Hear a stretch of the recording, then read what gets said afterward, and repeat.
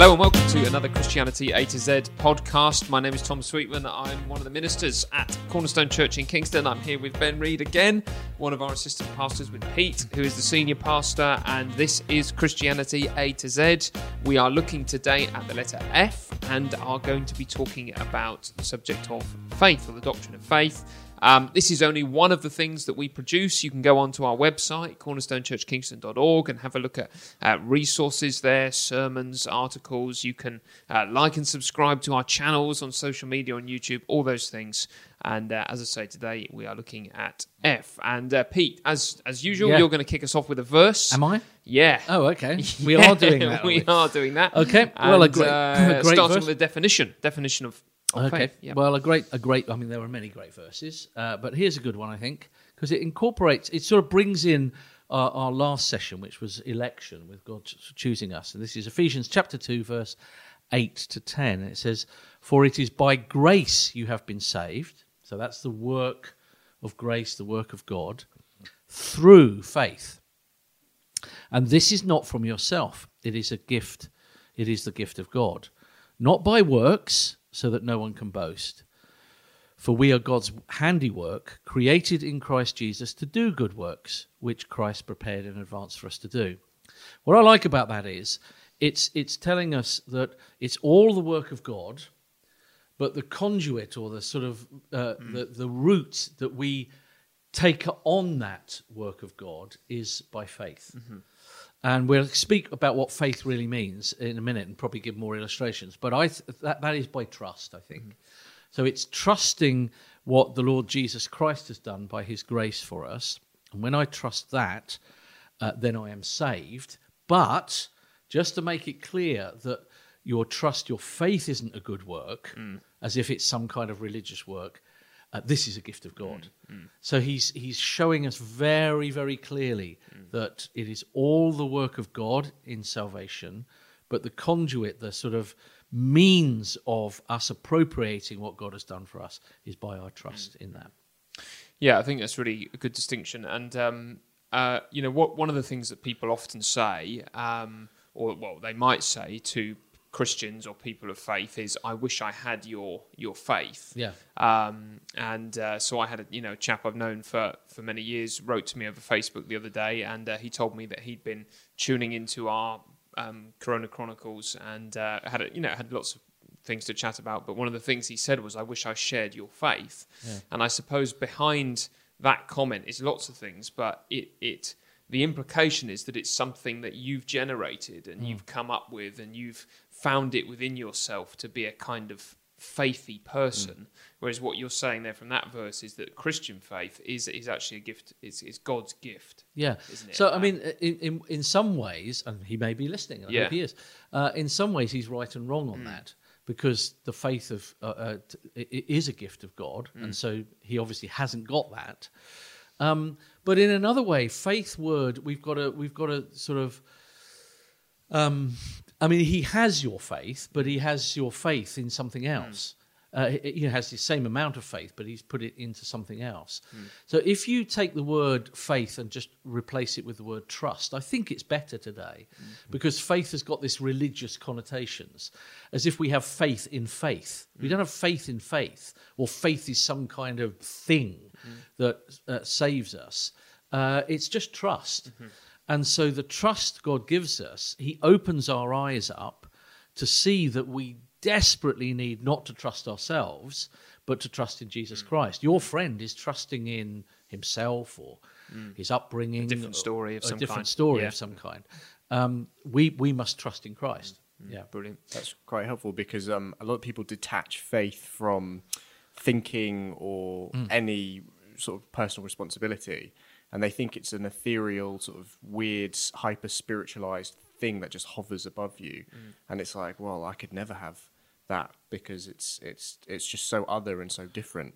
But yes, it's trusting, and you trust something when you observe it and you look at it and you sort of find out about it, and you go, yeah, I'll put my trust in that. Yeah. And that's something that people can do.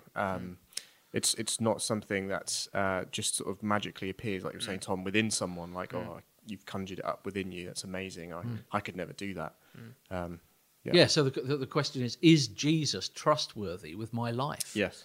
Is he trustworthy for me to change my lifestyle and to obey him and to follow him? Yeah. And, a Christian is someone that says, I think he's more trustworthy with my life than I am, and therefore I want to put my trust in him and what he's done for me. Yeah. Yeah. But, I mean, you were sort of suggesting, I think you've got, if I can see, you've got Hebrews, sorry, I thought it was Romans 10. I think in Romans 10, sorry, let me just have a look here. You see that there is an intellectual, there's an intellectual side to faith. Yeah. There's a knowledge. It's not just faith. Yeah. It's is this true? Yes. And Paul is talking about preaching the gospel, and he says in verse 13 of Romans 10, "For everyone who calls on the name of the Lord will be saved." That's like faith, trust. I'm going to call on him to rescue me. And then he says, how then can they call on the one they have not believed in? And how can they believe in the one whom they have not heard? And how can they hear without someone preaching to them? And how can anyone preach unless they are sent? As it is written, beautiful are the feet of him who bring good news. So there's a whole sort of intelligent thing there. This is not just it's not wishful thinking faith. There's an intelligent base of, is Jesus the Saviour of the world? Is he the Son of God? Is he the one that can bring us to the Father? Is he who he claims to be? Yeah. Because if they don't hear about that, they won't be able to believe. So you have to hear and then believe. So there's substance. Yes, and that's God the Father's expectation. He doesn't expect you just to suddenly randomly wake up one day and turn to him. Even the gospel came with Jesus, who said, repent and believe, have faith in me. But that message of the good news of the gospel didn't arrive until he showed up. Yep. And he said, look at me, look at who I am, look what I'm going to do. And so the faith that we have in Christ is based on what we've seen Christ do. The gospel is not detached from something we can observe and hear. Yeah. And so Jesus is the one who brings, his feet are the most beautiful because he's sent and he comes with the good news. There's an old illustration, just as you were talking, I was thinking about the about the chair that is often used, where you could get a chair in front of you and you could analyze it from all kinds of different angles. So you could talk about, does it look sturdy? Are the legs made of metal? Do the screws and the joints look strong? Does it look like it would be able to hold my weight? And there's all this kind of assessment you can do of the chair. But the act of trust, or the moment of trust, is when you actually sit on it and let it take your weight. Yeah. And there's something quite good in that, isn't there? So when we're looking at Christian faith, we're talking about the person of Jesus. As you say, we're looking into history, seeing about his life, his ministry, his death, his resurrection, his claims. And the act of trust is saying, okay, this all makes sense to me. This is true. What Jesus says about me is true. Lord, I want to follow Jesus. Yes. I want to, and that's the act of sitting on the chair. It's not just assessing, is it? It's saying my life is now going to change as a result of the things that I know about Jesus. So, faith isn't good works there. Faith is just sitting on the chair. Yeah. The chair is the good works, if you like. Yeah. I mean, the older illustration, if you like.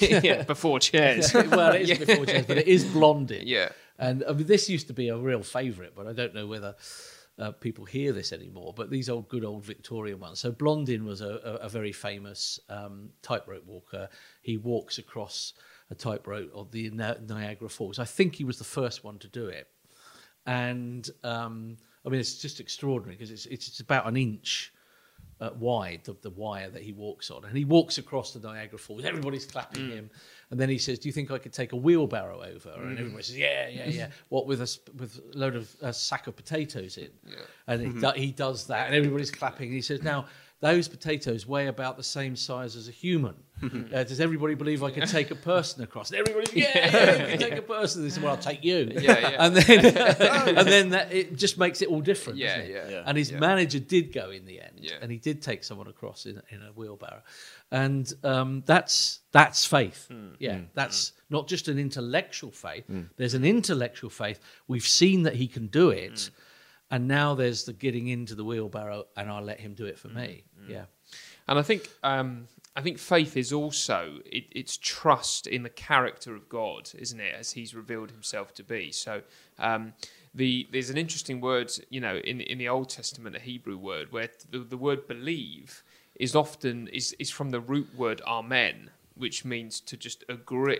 To say amen means let it be so, Lord. I agree, Lord. And the word belief shares the same root as amen. And that's in many ways what faith is. It's hearing the promises of God and saying, yes, Lord, they are true, Lord. Let them be, Lord. I'm going to live in light of your promises. And so that's a statement about God's character, isn't it? That trust is knowing that He is faithful and that He does what He says, and we're going to live by His word and not our own. And I think when you get to Hebrews 11, and we're told that faith is the assurance of the things that we do not see.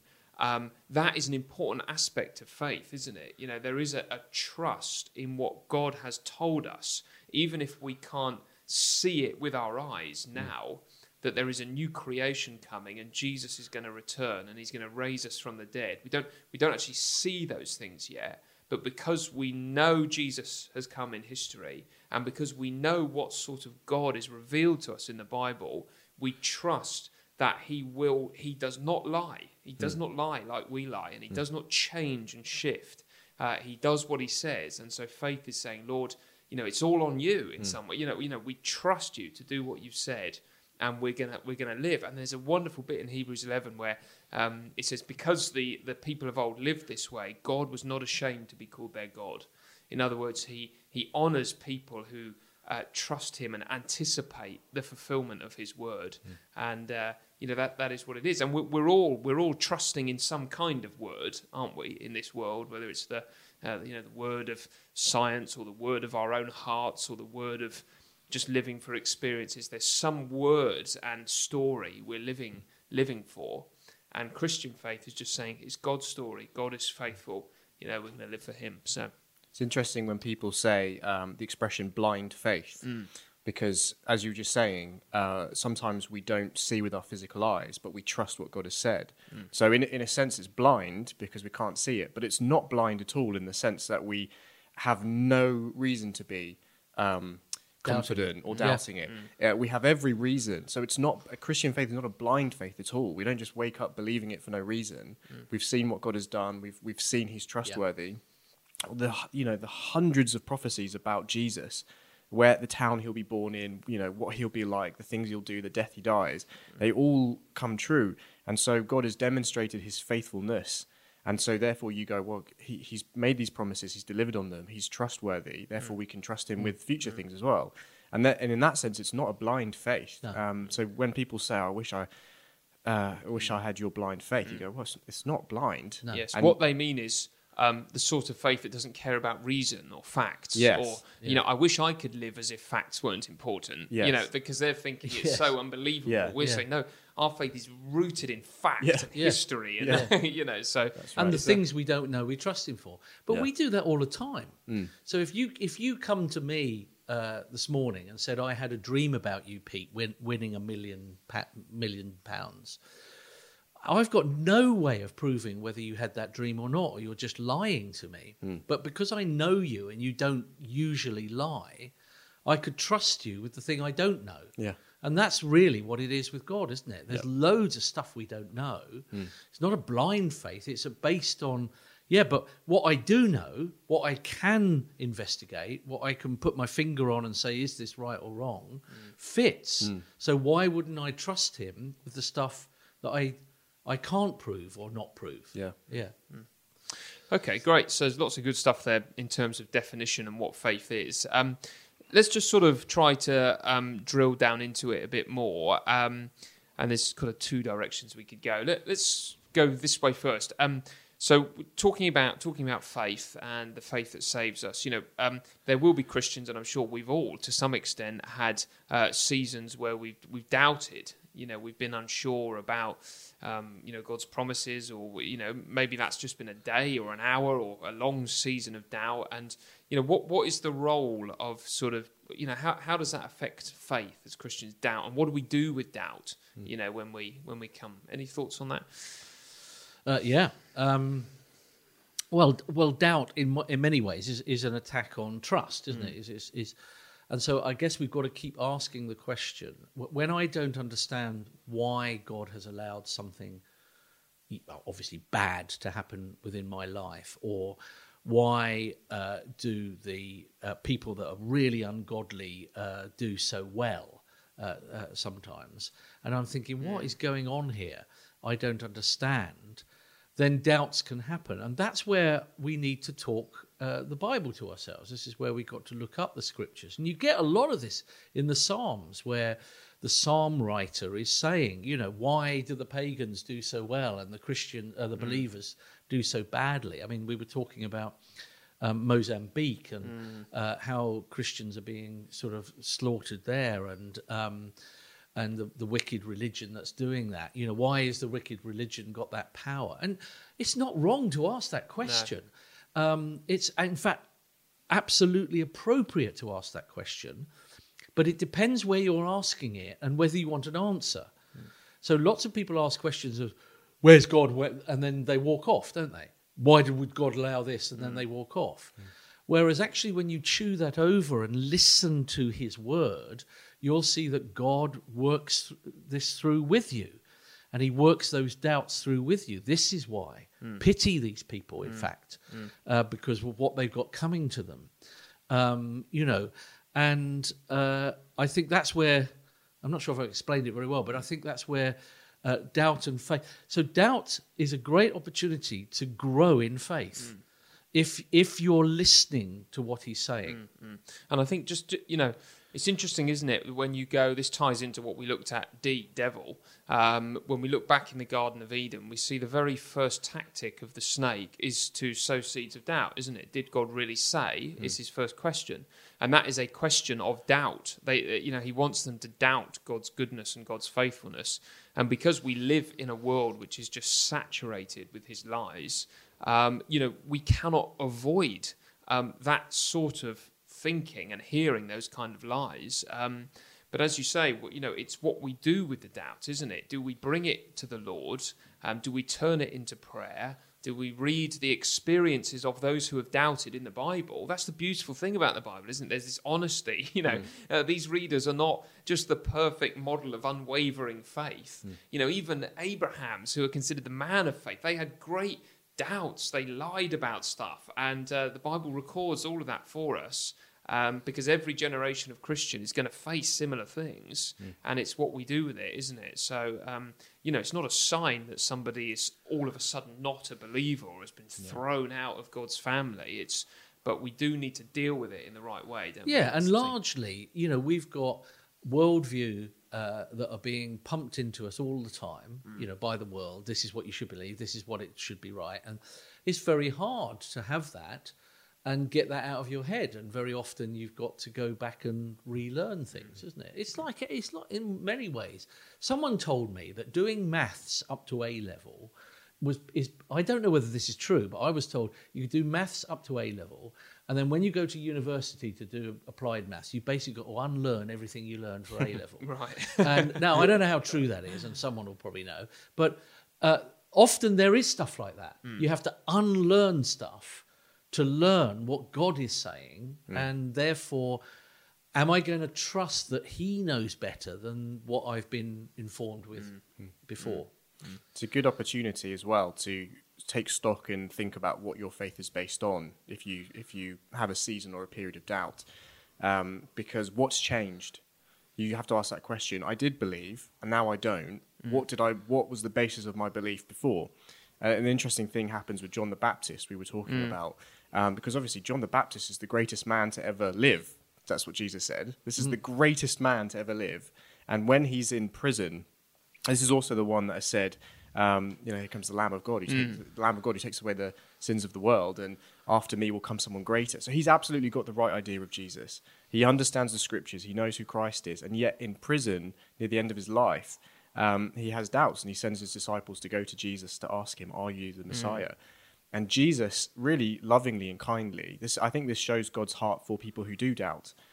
He doesn't say, "What, you've abandoned me, John. You were meant to be the greatest man who ever lived." He says, "Go back and tell John. The blind receive sight, the gospel is preached, and there's resurrection, I think it is, or there's the dead are raised to life." And John hears that message, and it's a reiteration, sort of going over the prophecies and the promises of who the Christ will be. And Christ is saying, yes, those prophecies that you once trusted in, I am fulfilling all of those things. And so what has changed, John? The basis that you used to believe hasn't changed. And the message I give to you now is not a new message, not a new revelation, but it's telling you to go back and look at what has already been said. So the principle for us is, are we basing our faith in the promises made in Scripture and who Christ is? And when we doubt, it's probably us that's moved away. We start wanting God to be a feeling for us, or we want things to go well for us. But actually, Christ says, no, come back and look at me. Come back and look at the Scriptures and see how I fulfill all of these different promises. And so what we've been talking about, our faith isn't blind. It's based on God's word and the trust that we have in him. And your point about God's graciousness to him there, Jesus' graciousness to him, is really important. Because as you were speaking, I was thinking as well of that scene in Mark chapter 9, where you've got this amazing bit where Jesus comes down the mountain and he finds this young boy who's being ravaged by Satan. And the disciples and the teachers of the law, they're all having a big fuss and argument about why this demon won't come out. And then the father of the boy comes to Jesus, and there's this moment where he says, "Lord, I believe, help me overcome my unbelief." That's a great way to deal with doubt, isn't it? Yeah. Lord, I believe you're trustworthy, your promises are true, but I'm experiencing a disconnect between what I believe and how I'm living. Will you help me? Help me. And Jesus does, but who does he rebuke at the end? Well, it's the disciples, because they say, "Why couldn't we drive it out?" And he says, "You didn't pray." And so there's there's two models, isn't there? There's a doubt. They're arguing and they're looking inside themselves. Jesus rebukes them. There's a man who doubts but brings it to Jesus and says, "Help me," and Jesus blesses him. And so that is the way to deal with it, isn't it? And they were having faith in their own ability, exactly, or their own position, didn't they? Yeah. And so come to church. If you are doubting, some people talk think, to people. Some people think, well, I'm not going through a rough patch here with my faith. Yes. So I won't go to church, until I feel better. Yeah. Otherwise, I feel like a hypocrite. Well, actually, that's the opposite of what you should be doing. Absolutely. The one who went to Christ with his doubts was the one that Christ in many helped. ways, it happens on every level, doesn't it? I mean, if you take the vaccine or something, I don't want to get into whether you should or shouldn't take it. That's completely up to people's consciences. But, if you're saying, I doubt whether I think this is a dangerous thing, then it's worth you looking into it, isn't it? And investigating and making a decision on that. Not just saying, I'm not taking it because I heard a story once somewhere, that someone got a blood clot. Okay, so is it possible then, it's another type of question, is it possible to grow in faith? And if so, how do you do that? Yeah, definitely, and the Bible is doing that. Is saying that we grow in our trust as you grow in trust with anyone. Really, when you first meet someone, you might be a bit wary, and you chat with them and enjoy them, and they say they're going to pick you up, and they do pick you up, and so trust is born in relationship, isn't it? And so the way we become a Christian is this saving faith, which is saying it's not by my works, but it's by what Jesus has done that I trust in. That was that first verse that I started off with in Ephesians 2. So I'm trusting that Jesus' death and resurrection will deal with my sin, not my works or religion or who I am. But once I've trusted in Christ, I'm learning to love him, see how much he loves me. I'm understanding the depths of his relationship, his kindness, his grace. Those things you don't just know. And even if you do know them intellectually, they're worked out in relationship. So Christianity is a relational religion. It's not just a religion, is it? It's not just a set of works. It's knowing God. I mean, that's what it's called, isn't it? That salvation is to know God through Christ Jesus. And so as we know him, we learn to trust him. We go through doubts and difficulties in life, and we ask why, and we learn to trust him for our future, that he knows best, and that he is the sovereign Lord of the universe. And those things grow. And where we see them grow, I think, according to the scriptures, is that there will be good deeds. So it's interesting, isn't it, that it's not by works that I'm saved, it's trust in what Jesus has done. But trust in Jesus without works, says James, is no faith at all. It's no trust at all. You're not really trusting. So I begin to follow God's plan for my life, which is to glorify Christ and to build his church up. So I start. But it's interesting you say, because I mean, it was. Yeah, well, it was one of the things I was wanting to come on to, that in my experience of speaking to Muslims at the university, this is one of the big things they often say about Christianity, that, as we rightly stress salvation by faith, they say, so you can just live how you want. No. They can't get over the idea that without a slight sword of Damocles hanging over your head, you wouldn't live right. You need the sort of threat of judgment to motivate you, and the idea that if you're just saved by faith, well, I can go and do whatever the heck I want and God will just forgive me. But you've sort of helpfully begun to sort of show why that doesn't work. Any other thoughts on that? So I mean, if you have faith, it's a gift from God, and that will go hand in hand with him giving you his Holy Spirit to dwell in you. And that will also go hand in hand with him inscribing his law upon your heart. So when God saves his people, he writes the law on our hearts, which means that we desire to follow them. We don't have a sort of fallen heart that desires to rebel against God, but we're constrained by this written law. We now have a law upon our own heart so that we want to follow God. And that is so when you see a Christian who has a kind of Christian love for their neighbour or their brother or sister, that is a God-given, God-pointed, God sort of grown love that they have for that person. So it's not by that they're saved, but it's because they have faith in God, because he's working in them by his Holy Spirit, because he's writing their laws upon their heart, so they want to follow. Because that's the thing you can say to the Muslim is, I am free, I suppose, to do anything because Christ has paid for every penalty of my sin, and yet I do not want to go to the brothel. I do not want to go and gamble.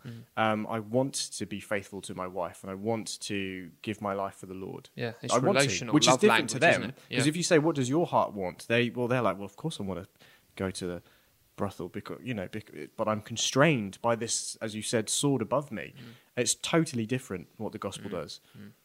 I remember, I think it's Martin Luther who said something like, we are saved by faith alone, but never by a faith which is alone. In other words, the gift of faith is an explosive, dynamic gift. And if it is given to you, although you're saved by it alone, it cannot help but burst into absolutely life. And it doesn't make sense, does it? So No. I'm going to trust in Christ, because if faith is trust, I'm going to trust in Christ that he knows better how I should live my life than me. I'm going to put my trust in him. And he tells me that you be faithful to your wife. And I'm thinking, but it would be more fun not to be. I'm going to say, yeah, but I trust Jesus. So if I trust Jesus, I'll be faithful to my wife. In one sense, it's sort of automatic, although that's not the word that's ever used, because you've used love language, which is right. And James says this: if you see a brother or sister that haven't got any food and say, oh, I have faith, but you don't feed them, you don't have faith. Because if you have faith in Jesus, he says they're your brothers and sisters, and if they're your brothers and sisters, you would go out of your way to help them. So it rides together. It's your wheelbarrow picture all over again. Those people sort of clapping on the side, Yeah. but not believing they could be safely taken across. Yeah. Are people who profess faith but don't really, who aren't doing the deeds. Well, when James says that it's not just an intellectual faith, No. because he says that the devils know that Yes. Jesus is the Son of God. Yeah, and they shudder. right. And even, they don't shudder at it. But So they- there's something in them that says, I know that's Jesus, Yeah. I believe that's Jesus, the Son of God. Yeah. They shudder, but they don't put their trust in him. Yeah. Yeah, fantastic. Okay, well, coming to the end now. I mean, it's a bit meandering, but I just had another thought when we were talking about growing in faith there. That I remember, I think one of the things you said, Pete, once before was that, growing in faith as well as growing in kind of trust of God's promises and trust in who he is, it's a growing distrust in yourself as well. And in one sense, a mature Christian is seen in how much they know their own heart is deceitful. Yeah. You know, the more mature they are, the less they trust themselves, don't they? And I guess that's part of what faith is, isn't it? It's a growing distrust in self. And it's almost the opposite to what, well, it is the opposite to the big belief system today, which is to trust yourself, to look to yourself. And that's why the world is screwed up. And that's why so many young people are totally confused about everything from sexuality to what is life about, to suicidal thoughts and so forth, because they're trying to find a big answer and a big narrative in themselves rather than looking out of themselves and trusting in Christ. So these are not academic little things. This is absolutely essential, isn't it? And part of the wonderful thing about being a Christian is to show the world, I do not trust myself. I will not. I mean, just think about this whole pandemic thing that we've been in. It's so much trust in science, trust in man, isn't it? And thankfully, God in his common grace and kindness has given us scientists that can find a vaccine or vaccines. But, that's to just stop there and trust in man. Surely it's obvious that doesn't work. Okay, thank you very much, brothers. And, I hope this has been helpful for you. And we certainly enjoy talking about it together. And it'd be great to hear from you. If you've been listening to these and you'd like to leave a comment or, you'd like to sort of add something or ask a question. If you typed up a question on YouTube, we'd love to have a go at trying to answer that at some stage. So do let us know how you're getting on with these. And join us next week. We'll be back for another one. And as I said at the beginning, cornerstonechurchkingston.org is where you'll find lots of resources, and you can like and subscribe to all our YouTube channels. So thank you for listening.